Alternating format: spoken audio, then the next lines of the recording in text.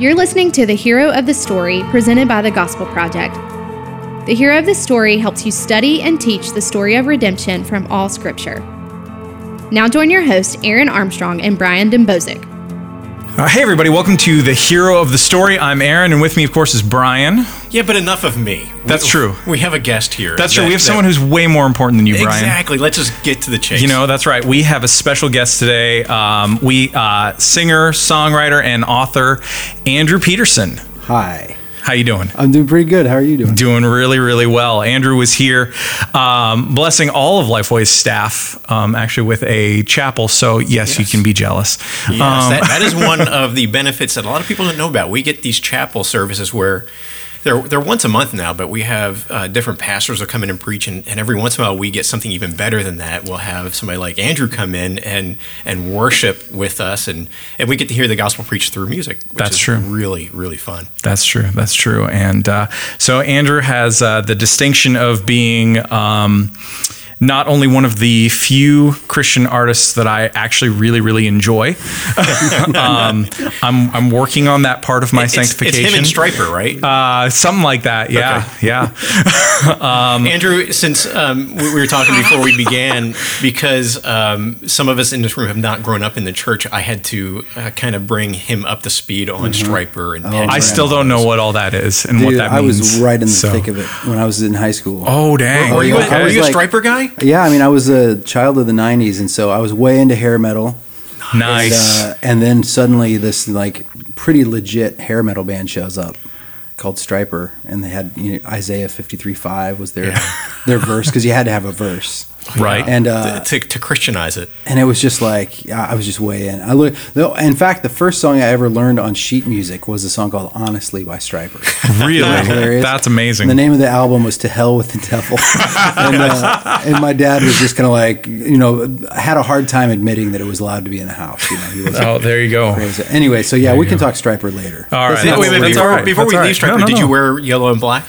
No, but I remember I saw them for the Night of Joy. Remember that? Oh yeah. They headlined Night of Joy when I was in high school, and it geeked me out. I was so excited about it. And I remember the first band that I tried to put together in high school, which was not really a band. There weren't enough kids to play music. But one of the conversations in the lunchroom was about what our colors would be. That's amazing. Striper had colors. That's right. We didn't have any songs, but we needed to know what our band colors at least look the part. That's right. That's awesome. Good. I like it. So there's that side, but he also happens to be one of my children's favorite storytellers. So we are big fans of the Wingfeather Saga at our house, and my middle child, she feels very deeply. We got to the end of the last book and what happened there. I'm not going to ruin it in case you haven't read it yet, and you should. But she burst into tears, and my son, meanwhile, my youngest, was like, "This is awesome," and then punched the air because he was super psyched. Oh, that's amazing. My oldest was like, "This is amazing." And now my middle one has gone back and reread the whole series by herself. Well, thank you. Yeah. So since we're clearing the air, I need to clear something and confess Okay. to Andrew my sin, because in chapel he was telling a story before he sang one of the songs that he wrote the song for his wife late at night. Correct me if I'm wrong, if I'm retelling this incorrectly, Andrew, but apparently you and your wife had a tiff. Yeah. And that night you couldn't sleep, so you wrote her a song as a way to make up. And I'm just sitting here going, I'm insanely jealous because I can't do that.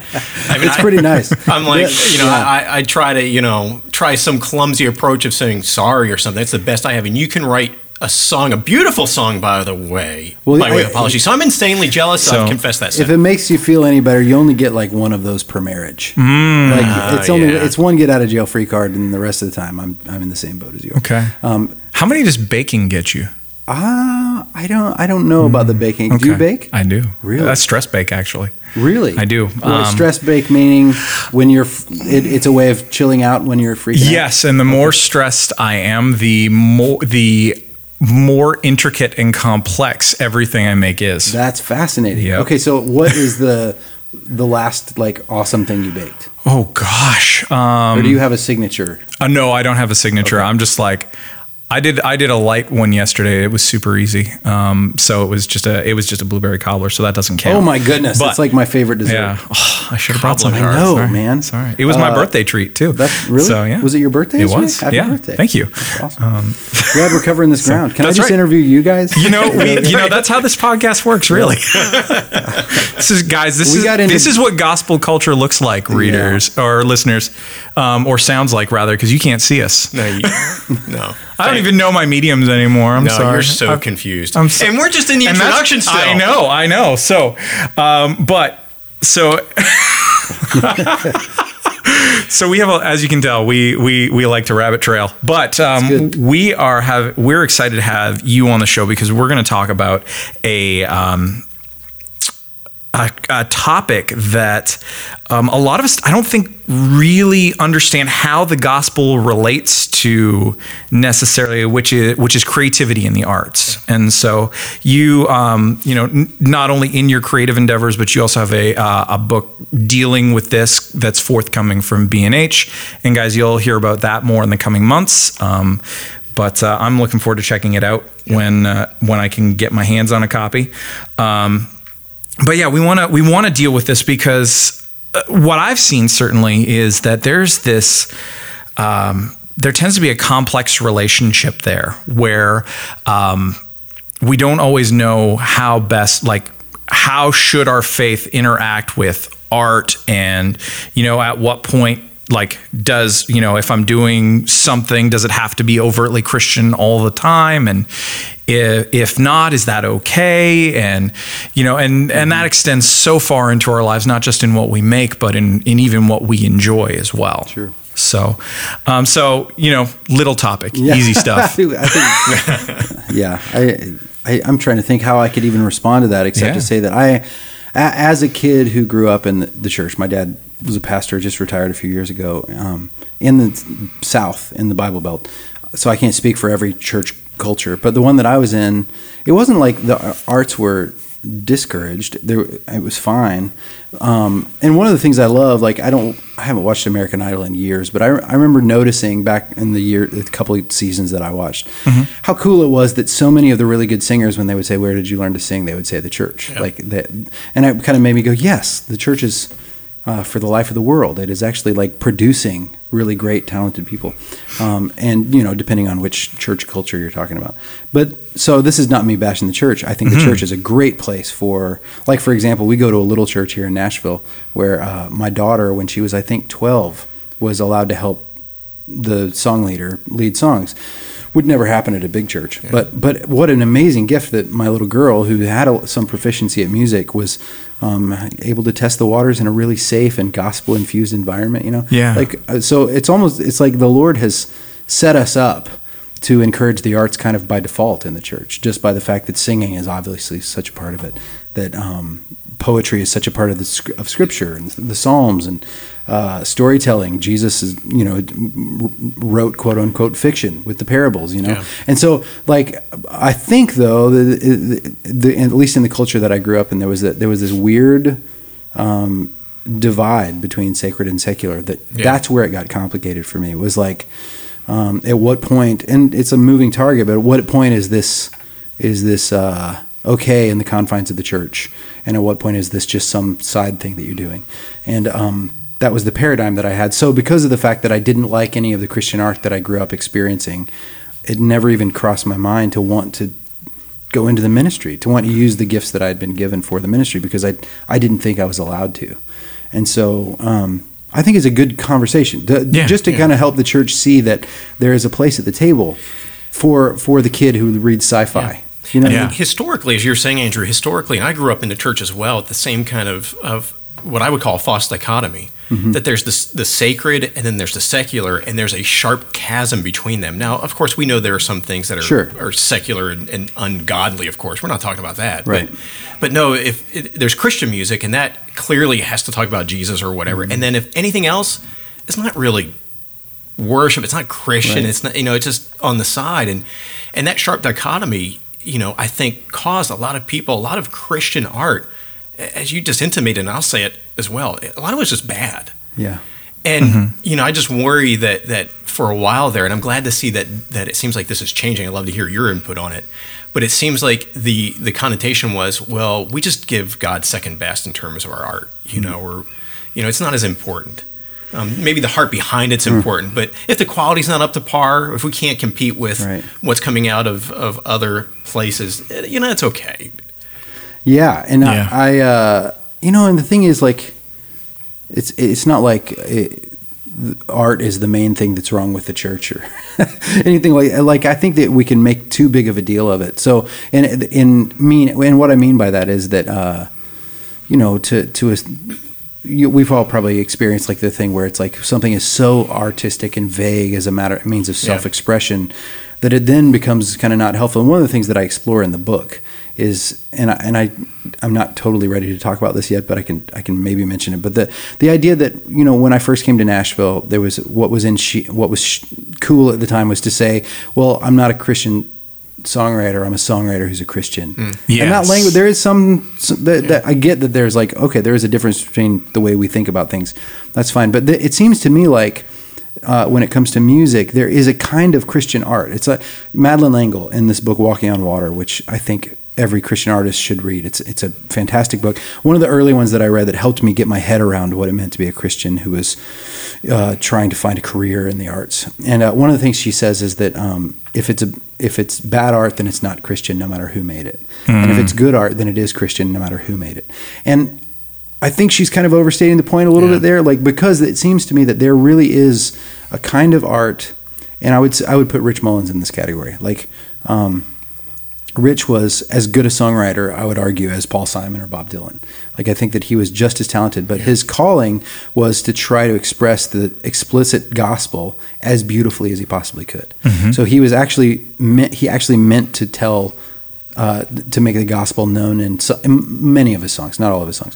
Whereas there are other Christians that I know of who are solid believers who are called to a different kind of art, and their job is to try to just tell the truth as beautifully as they can, and maybe the gospel doesn't show up, but they're sowing seeds for the gospel.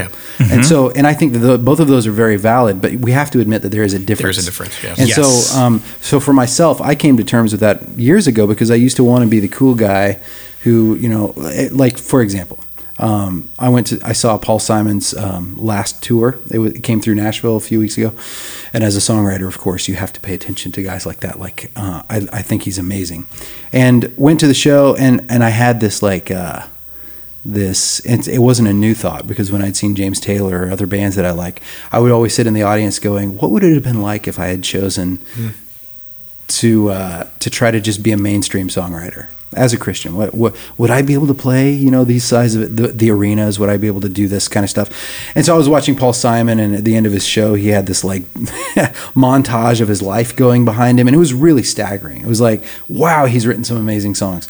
And then the next day I had a show in Colorado at Glen Erie, and there was about 150 people in the room, and I was playing the show, and I was thinking what a stark difference it was, and how utterly thankful I was. I was like, and if it's okay that I keep going off, this is a podcast. Please do. But I had just I love the way the Lord there's this coincidence that kind of happens. But I was reading The Lord of the Rings at the time, and the day before I'd seen the Paul Simon show, I had read the passage in Lord of the Rings when Samwise thinks that Frodo has been killed by the spider, Shelob, and he takes the ring for a little while. And so Sam is carrying the ring into Mordor for the first time, and the ring begins to tempt him. And Tolkien tells us that his mind begins to fill with images of himself as like great commander of armies, little Samwise, And that because he's a gardener, he looks out at all the wasteland of Mordor, and he says with a sweep of his hand, he would plant gardens and vineyards throughout the whole land. And then Tolkien says his hobbit sense returned to him. And he remembered his little farm and his little garden back in the Shire. And he realized that all he wanted was to take care of the garden that he'd been given, and that he didn't want to command other people's hands, only his own. And I read that passage, and it came to mind the night that I was playing. I was like, oh, Lord, like, I don't want Paul Simon's life. I want to tend the garden that you have given me. And right now, that's usually playing songs in the church and trying to wake people up whose ears have maybe grown dull to the beauty of the gospel, to try to help them see that it's beautiful again. And so all that to say that, like, I had to come to terms with like, no, I'm actually not just a songwriter who is a Christian. I'm a Christian who feels called to write songs for the church, to encourage people who speak this kind of language. So that brings with it like a whole different kind of philosophy of what it means to be a writer. Like somebody said one time, they were criticizing Christian art, and they said, that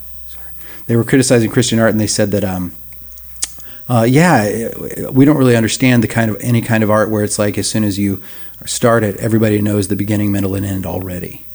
And it's like, okay, that's interesting. And then the whole idea that art is supposed to raise questions and not answers. People talk about this, and as a Christian, like I think you're kind of like riding this line between the two. It's like Michelangelo painted the ceiling of the Sistine Chapel. Well, that was Michelangelo, right? Yeah, and so like, and if not, it is now. And it's on the podcast. Exactly, it's official. I just got scared. I was like, wait, was that Da Vinci? No, yes. It was Michelangelo. But like for him to say that like, well, it's not valid art because it's telling the story of creation. Yeah. That doesn't work, right? And so it just depends on calling. And I think that for myself and for a lot of us, you guys listening, like I just want to validate the idea that like if you set out to tell your story and to try to like express the gospel as beautifully as you can, explicitly if you want to, it doesn't make it any less artistic. And I love that. I just need to riff off on that because there are a lot of people who are listening to the podcast who may not consider themselves artists, but a lot of pastors, teachers who are faithfully trying to serve. And the story you just told about the concert and reading Lord of the Rings, I think is something that I hope has reverberated deeply in the hearts of people listening, because I know from my past of serving in church ministry, there's always that appeal of the bigger church, the bigger audience, the bigger, smaller, I mean, you name it, more influence. If only I could write a book and have influence that way. And I think it's just a really wise lesson that God in his kindness reminded you of. Yeah. Of, man, no, steward well that garden I've given you. Yeah. And be content there. Man, one nuance to that story, just to interject really quick, that I was fascinated by, like Tolkien, like you guys who are out there, and if you haven't read The Lord of the Rings, get thee busy. You have to read it. It's just so good. It's so rich and like dripping with truth. But the moment in that story that I loved, that caught me off guard, was when Samwise looks out and he sees the wasteland of Mordor, and he said he wants to make it a garden. Yeah. So he wanted a good thing. It's a noble, He wanted a good thing, but it wasn't his thing to do, right? And so, like, if to do a quote unquote good thing that isn't yours to do, maybe isn't a good thing, right? Exactly. So for me to kind of say like, man, but you know, my songs, if more people knew them, it could do all of these other things, and it could make a garden out of the wasteland. And it's like, but no, that isn't the lot, that the portion that I've given you. And so. So for pastors especially. Yeah, and the reminder, again, I'll get us back on the conversation in a second, but just feel compelled to say this as well. As we know in Scripture, you know, to the pastor especially, God has more to say about you as a father and a husband than he does a pastor. And the faithfulness in the home is the measure of your faithfulness to him. That, I think, is just a reminder. And again, in God's kindness, he has reminded us of what matters most. And so I'm sorry, again, I've derailed this a little bit, Aaron, but I just really appreciated hearing that, and just thought that it may be something that we want to just kind of. Yeah, absolutely. I mean, that is a huge piece of this puzzle of, you know, what does it mean to be a Christian who does creative work, right? Is that if we don't have the right perspective, and I really appreciate the fact that the way that you've expressed it, that for you are a Christian who does this, that is significant in and of itself, because it's a reminder of what is our identity. So the identity of a Christian songwriter is collapsing two things together. It's essentially, it's a way of taking your job, quote unquote, and making that who you are. In the same way that saying, I'm a songwriter who, you know, is also this, does the same thing on the other side. That's why we need to be really careful about how we identify ourselves. Because if we are in Christ, that is who we are first and foremost. And so everything else kind of works itself out from there. So, That was a great roundabout way of working on the relationship between faith and art, actually, which was going to be our first question. And so we kind of got there. And so, although we've touched on elements of this, let's dig into this a little bit more and think about what is it that can happen to us when we have an imbalanced view of how our faith as believers interacts with our art and vice versa. Well, I'm trying to understand what an imbalanced view of that would look like. I guess an imbalanced view would be a church that said art doesn't matter, or it would be a bunch of artists who said the church didn't matter. There's a book that I love called Desiring the Kingdom by James K. Smith. Do you guys know that book? I know that. I do know it. It's wonderful, and I didn't actually finish it. I with a lot of Christian books, I get the point in the first few chapters, and then I get so excited about it that I don't ever make it back. But in the first few chapters of the book, he talks about how, as humans, the argument that he makes is that we're, for a long time, people said that what makes us human is the fact that we are rational. Like that's the difference between us and then that was like the Enlightenment. It was like rationality is what defines us, and then later, people were like, actually, that's not true. It's what you believe that shapes your life and gives direction to your life, what you believe. And that's worldview, right? And then his argument takes it a step further and says, I think that we're not fundamentally rational or fundamentally believing. We're fundamentally desiring creatures. Like we were made to love. Yep. And so at the fall, of course, our ability to love the right things in the right way was broken. And so this compass is swinging wildly. And so the world is always tugging our desires all over the place, right?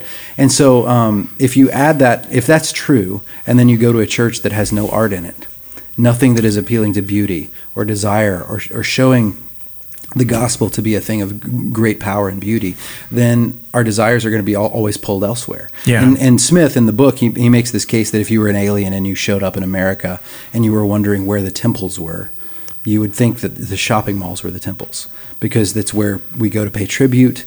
Like everything in a shopping mall is calculated to appeal to our desires, right? Advertising is always appealing to desires. So separating the gospel from that tendency that we have is just silliness to me. So that, like I said earlier, like trying to, like making it your work to make the truth as beautiful as you can, tell the truth as beautifully as you can. Like people's compasses are being pulled all over the place. How do you make the gospel beautiful? How do you help them see the beauty of the thing? And so that's storytelling, and that's anybody who's ever been to Europe and walked into a 1,000-year-old cathedral, like you feel like, oh, your desires go, the compass needle swings back to center again. You remember, my attention is being pulled heavenward. Yeah. Like I care. I'm remembering what's important now. So I think that's the thing that breaks down. Like, so if a church stops paying attention to art and everything is utilitarian, but all of the people sitting in the pews their desires are being appealed to in every other way. Their longings, their hopes, their loves, they walk out of the doors of the church, and then all of a sudden there's an assault on this stuff. So how do we make it so the church is a place that resets those desires onto what it is that they're supposed to be aimed at? Does that make sense? Oh yeah, yeah, absolutely. So I think it's to our to the detriment of the church to start to separate that stuff out. And on the other hand, I think you can make too much of the arts. You can get so excited about artistic expression as self-expression that self-expression is a snake eating its own tail. Yeah. Like art for art's sake. To me, I get it. Like I get what people mean by art for art's sake, but I always kind of want to be like, what about art for love's sake? How do we love the listener? How do we love the reader? How do we love the person who's looking at the painting well? And part of that may be forcing them to ask questions they don't want to ask. Part of that may be hard, like tough love.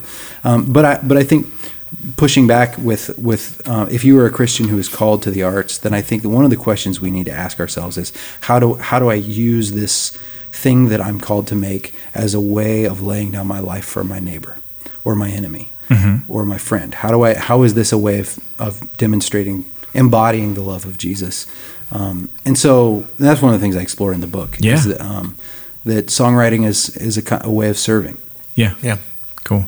I think on that note, I think that just reminded me of something that's another author, Andy Wilson, has mentioned before about how he views, like how he does his world building when he's writing stories, is he just looks at the world that God has made, because and essentially his goal has been to say, I want to help my readers see the world for as breathtaking and awe-inspiring and interesting as it is, because it's all made by God, who is unceasingly interesting.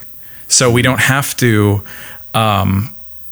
go into radical forms of reinvention. We just need to distill things down to what's here already. And that's all. And Nate's a good buddy. I love that guy, but he's like a he's intense, a young, intense incarnation of G.K. Chesterton. Yep. And Chesterton talks a lot about that. Yeah. That, like, a tree is an amazing thing. So yeah.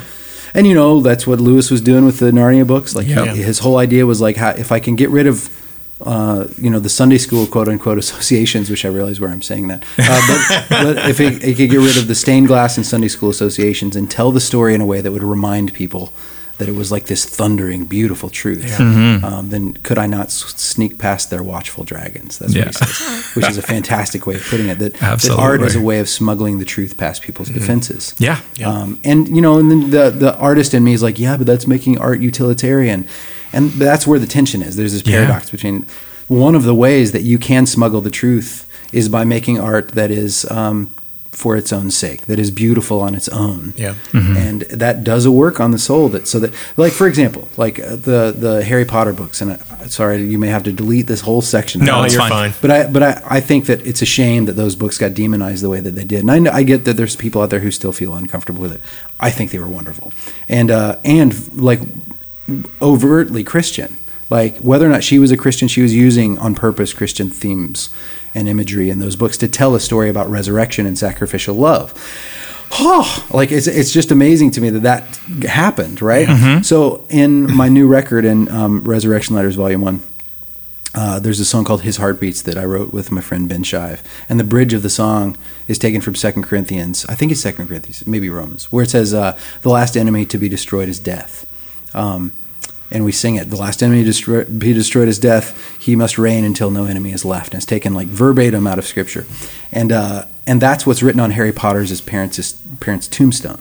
So all of these kids who aren't believers out there who are reading Harry Potter, the seeds are being sown for a story of resurrection. They're learning without knowing that they're learning that there is a great power and beauty in someone laying down his life for his friends. So that I believe when later they encounter, they feel a longing, they feel a quickening in their pulse, and later when they encounter the explicit gospel resonates with this thing. This is what I've been looking for. Yeah. Right? And that's how it was for me. Like, I was a pastor's kid listening to Pink Floyd and watching Indiana Jones and Goonies and like looking for that thing that quickened my pulse, right?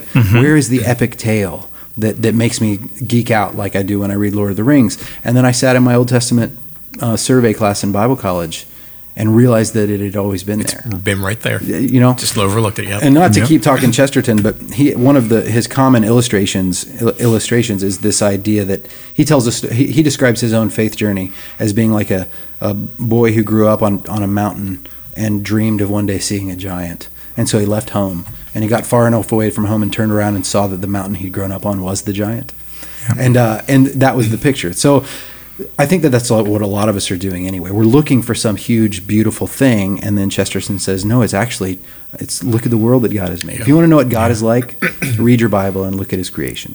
Yeah. Nice. Yeah, very cool. That is I'm excited. Sorry. It's just thinking about that made me lose all my words. So, which is a bad thing on a podcast. It's a bad thing on a podcast, but it's really good for my soul. So, there you go. So thank you. All right. So let's do, let's hit one more thing here real quick, which is one last question. So again, you've touched on this a lot, throughout this, but, let's talk a little bit more about how the gospel has been challenging and encouraging you personally as an artist. Well, it's hard to escape. Well, how do I say this? I don't know about it as an artist. I can just talk about it as a man. There you go. As a husband and a That's dad. a great way to do it. Like I think that I have the longer I have been on this journey, the more I've realized how screwed up I am. There are certain sins that I didn't even realize were sins 15 years ago that now I realize, oh wow, that's what's going on here. And so that's been interesting. One of the things that I just finished a book by N.T. Wright. I can't remember the title of it, but it was about kind of faith and culture or whatever. And he points out the fact that in Acts, the church was called the Way. You remember? Do you remember this? I don't even remember exactly where it was, but the Way with a capital W. Mm-hmm. And the beautiful thing about that is that it was. If you think about that, it implies that Christianity is not a destination, as much as getting onto the road that is leading toward the new creation, right? And so it's this. It reminds me too that like becoming a Christian was only the beginning of this journey. That I'm still on the way. I'm still learning and struggling, and we have this promise that he who began a good work in you will bring it to completion. And so, but I'm still somewhere between those two poles, And so, as a 44-year-old dad, who days ago was just like appalled by my own sin. I was just like, oh my gosh, I can't believe I'm still thinking this way, whatever. Mm-hmm. Oh man, I'm not going to get explicit about it, but I had a run-in with an insurance company on the phone yesterday, and when I hung up the phone, I was like horrified. I was like, I can't believe those are the words that came out of my mouth. So I guess insurance companies and cable companies, that'll do it to you, man. It's pretty tricky, pretty tricky. But the thing is, like the nice thing is that one of the things that I have grown in, thank goodness, is that I'm really good at beating myself up. I'm really good at like just reliving things that I'd said, for days, or driving down the road and I'll remember something I did 25 years ago and I'll just break into a sweat and just be like, oh, I can't believe but I have gotten better about going to the Psalms, letting the Holy Spirit who inspired David give me words to express back to God my own contrition, my own desolation, my frustration, and learn, kind of remembering that there is no point at which I'm not in the palm of His hand. Whereas, growing up in a kind of a legalistic culture, I was always afraid that I was just a massive disappointment to God. Yeah. And that's just I can't find that in the Bible anywhere. What I find when I read the Gospels is that Jesus was always close to the brokenhearted and kind and compassionate people who knew their weakness. And so I think the older that I've gotten, the more I've come to embrace, kind of admit to myself that I am as needy as I am. Yeah. And of course, that's going to bleed into the songs that I'm writing. And the nice thing too is that like there's a song called "The Chasing Song," which was on my very first record that came out 18, 19 years ago. And it was the Bible college song. I wrote it in class in Bible college, and the whole thing was about me chasing myself and how selfish I was. And people request the song sometimes, and I just say no. I'm just so tired of talking about my own beating myself up, in a 3-minute song, and I would much rather talk about God's goodness than my own brokenness. You know what I mean? And so God's goodness, of course, in the context of my own brokenness, is important. But anyway, that's kind of like what I'm interested in now is like, how do I keep using my own story as a way of drawing attention not to my brokenness but to His goodness? Does that make good? It does. So that's at least where I am right now, artistically. That's awesome. Well, man, thank you so much, Andrew, for being on the show and just for sharing everything that you have. And for being a gift to the church. I really appreciate it. So guys, thanks for listening to today's episode. If you have enjoyed it, have been enjoying the show in general, please do leave a rating and review on iTunes. That helps more people find the show. Thanks, everybody. Thanks for listening to The Hero of the Story, presented by the Gospel Project, a family of resources revealing how all Scripture gives testimony to Jesus. Learn more at gospelproject.com.